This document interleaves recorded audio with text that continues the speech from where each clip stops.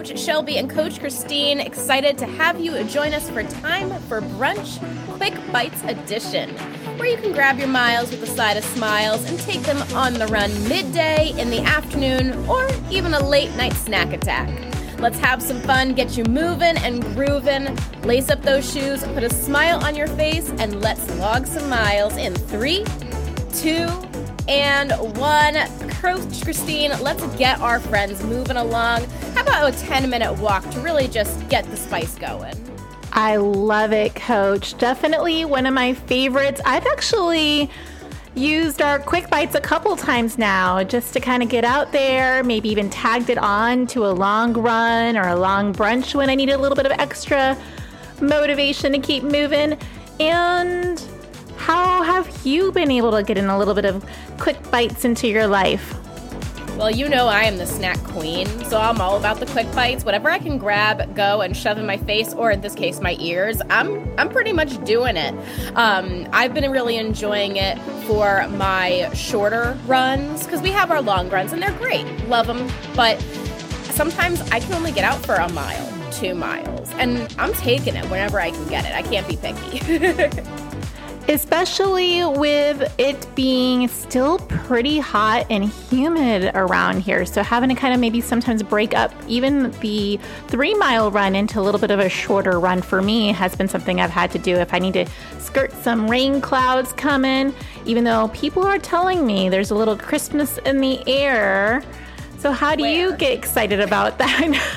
Can we move? Well, I'm like, everybody, I'm seeing fall everywhere right now. I think there's already pumpkin spice stuff out. I'm like, I don't have the temperatures for one, and I'm still sweating buckets daily. So, I mean, I can put myself in that fall, winter, whatever you want to call it mindset, but my deodorant's telling me different because it is not holding up to these summer temps. It's not prepared for fall.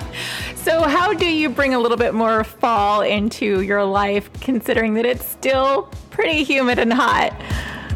The only thing that makes me start kind of feeling that fallness before the air actually gets in Florida crisp-ish is one of our local farmer markets has apple cider donuts. And those transport me of walking around when it's a little bit cooler, and by cooler I mean like in the lower 80s, and I have a cup of coffee, I'm walking around the farmer's market feeling just, I don't know, so light and free and breezy.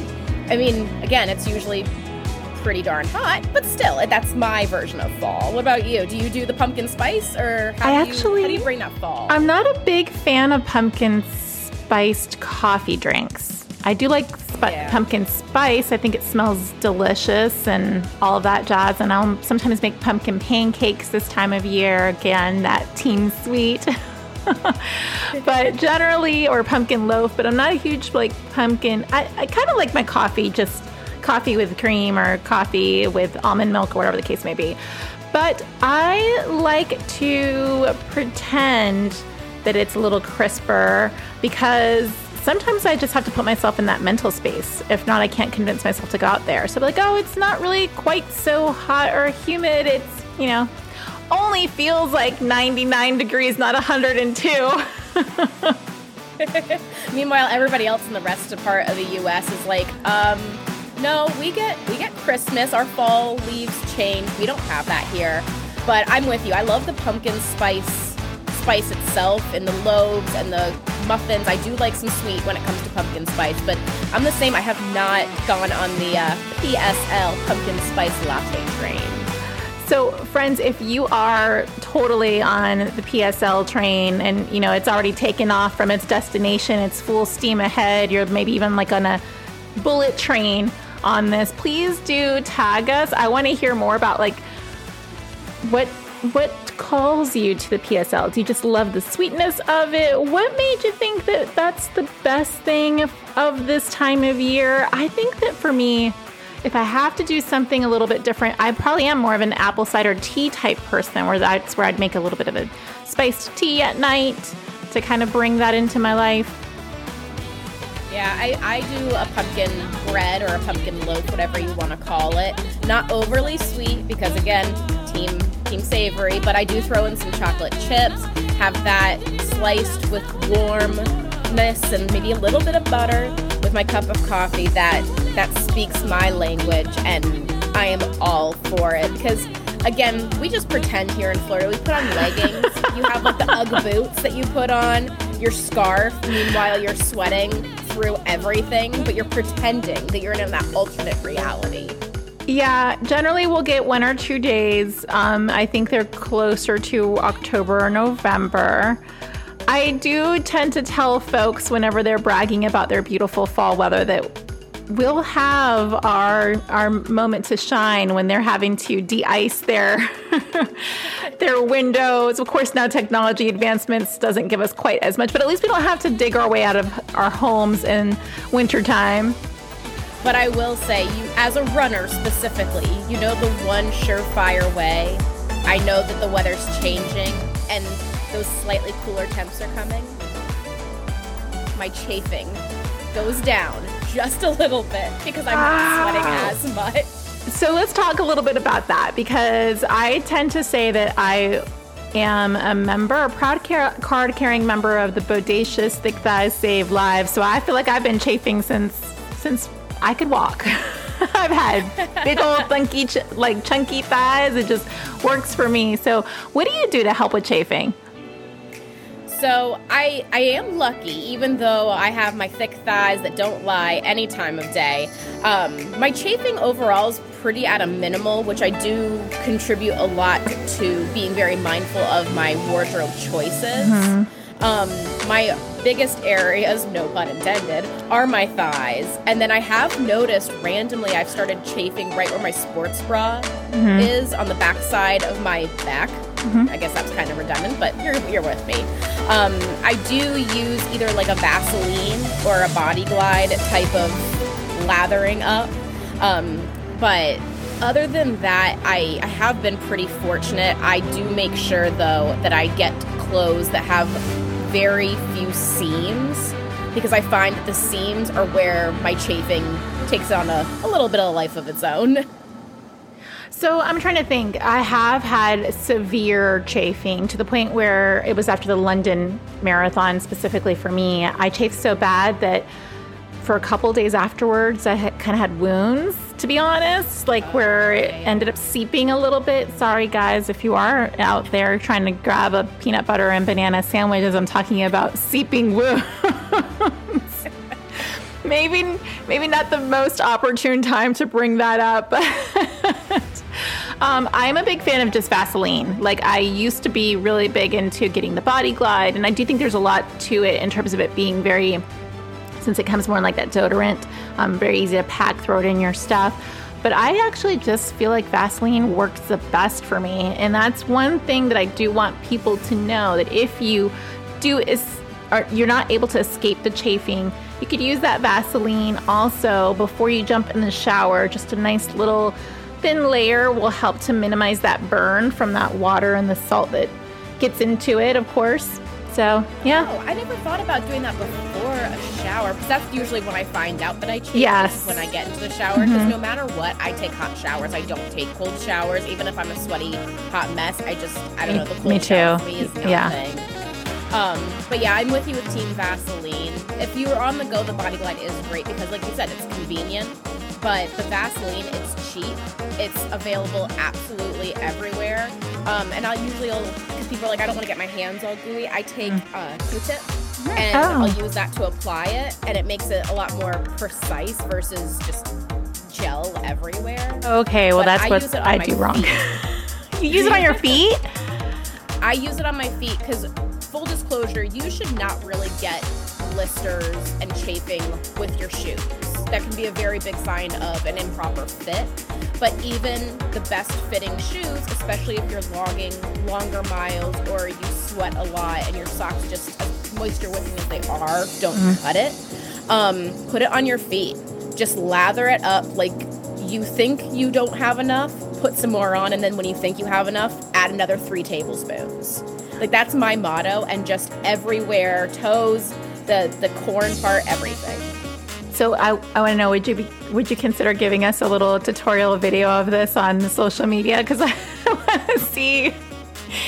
I don't know if I'm going to do free feet pics, but we can work something out. The minute I threw that out there, I was like, I don't know. Maybe that's a whole different business model. Maybe we should keep this clean, keep brunch clean.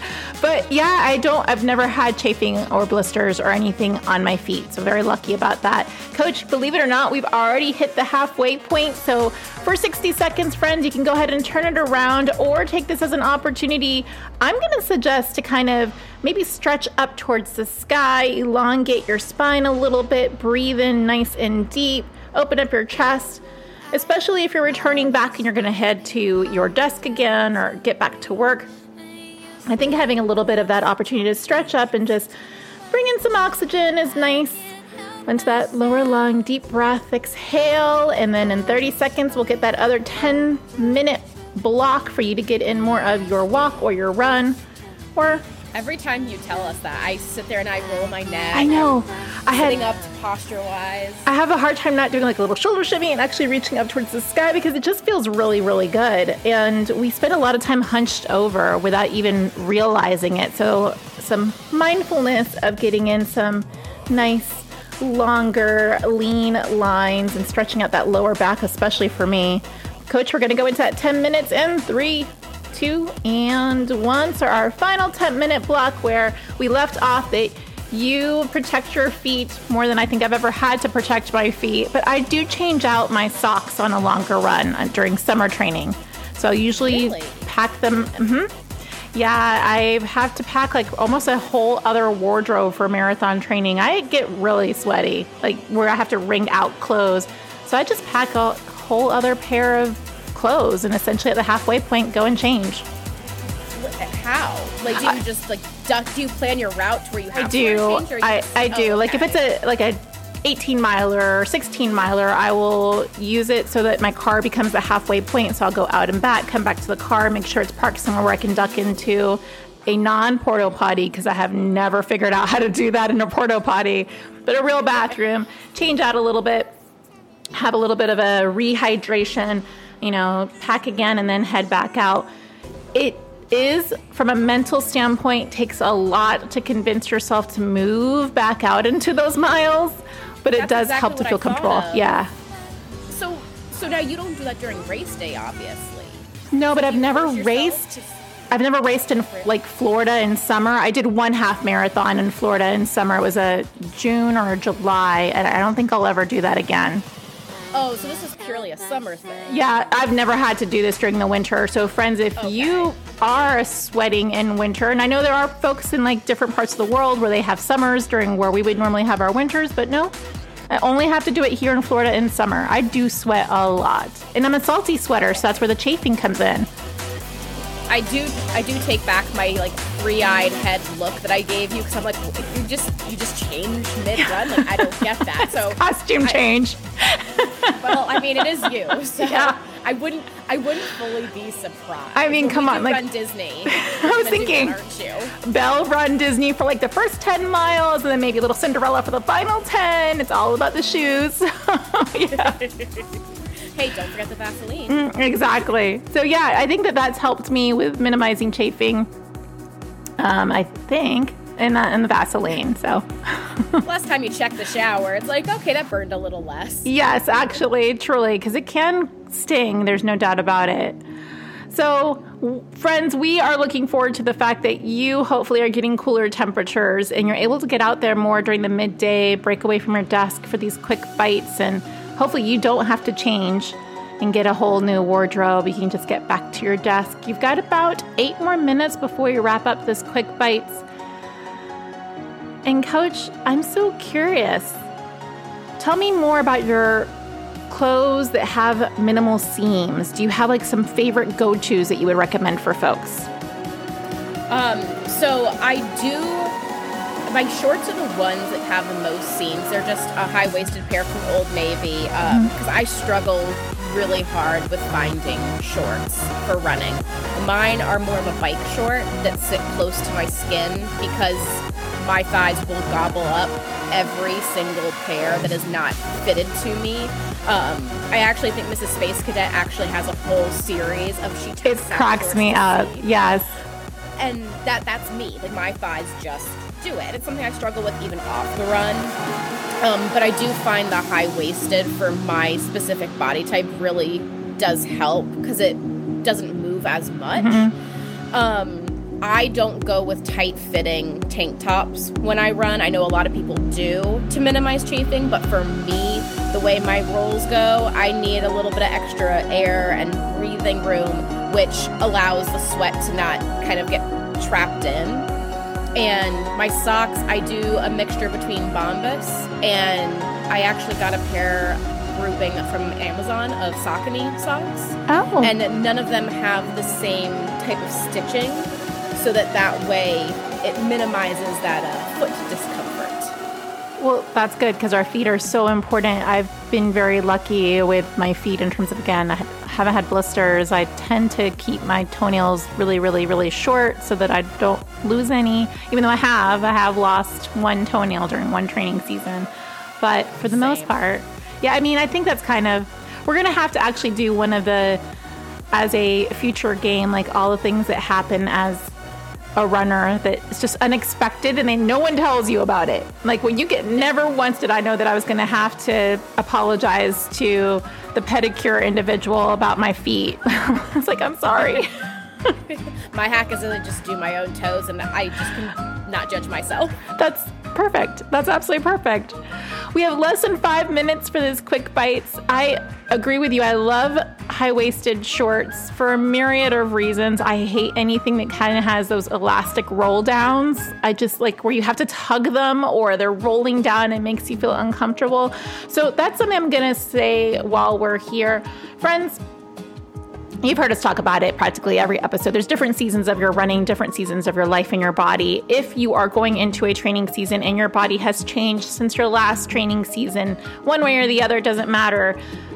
Find something that's comfortable for you. I know that there are some budget cost-friendly items out there. Shelby, I think Old Navy's usually has some pretty good sales on their items, don't they? Yeah, they have a pretty good array of sales that go all along, and I have some of my more expensive brands that I love. But honestly, even as long as you get some of the wicking shirts, Ross, TJ Maxx, all of those, you can pick up a shirt for super cheap, right? And does the job just fine. Yeah, I'm with you 100%. So don't, to help you feel comfortable getting out there for the run and to help you actually minimize any possibility of chafing, that's a great opportunity to say, like, I have to take myself out for a little bit of a shopping treat and just pick up a couple items. Even if you only have just those a couple items and you rewash them and reuse them, just don't use this as an opportunity to beat yourself up about, well, I used to wear this on my runs, or I used to feel more comfortable in these pair of shorts. It's the shorts. It's not you.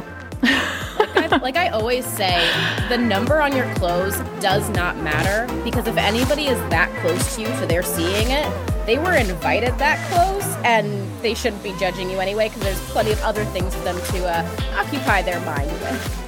I would 100... Oh my gosh, yes. Even though I did grow up in a time where it was really cool to have your Levi's jeans have the size on like the tag, and like that was like and I've never been small. So for me it was like, how can I ever have a tiny number? I'd have to actually like erase it off and write it in. I never did that, for the record. But truly, it was that kind of level of vanity where folks would have the tiniest number they could potentially have on their Levi's, and you would see it on the outside.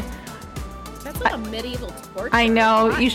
Friends, you should see Coach Shelby's face. She's absolutely horrified by it.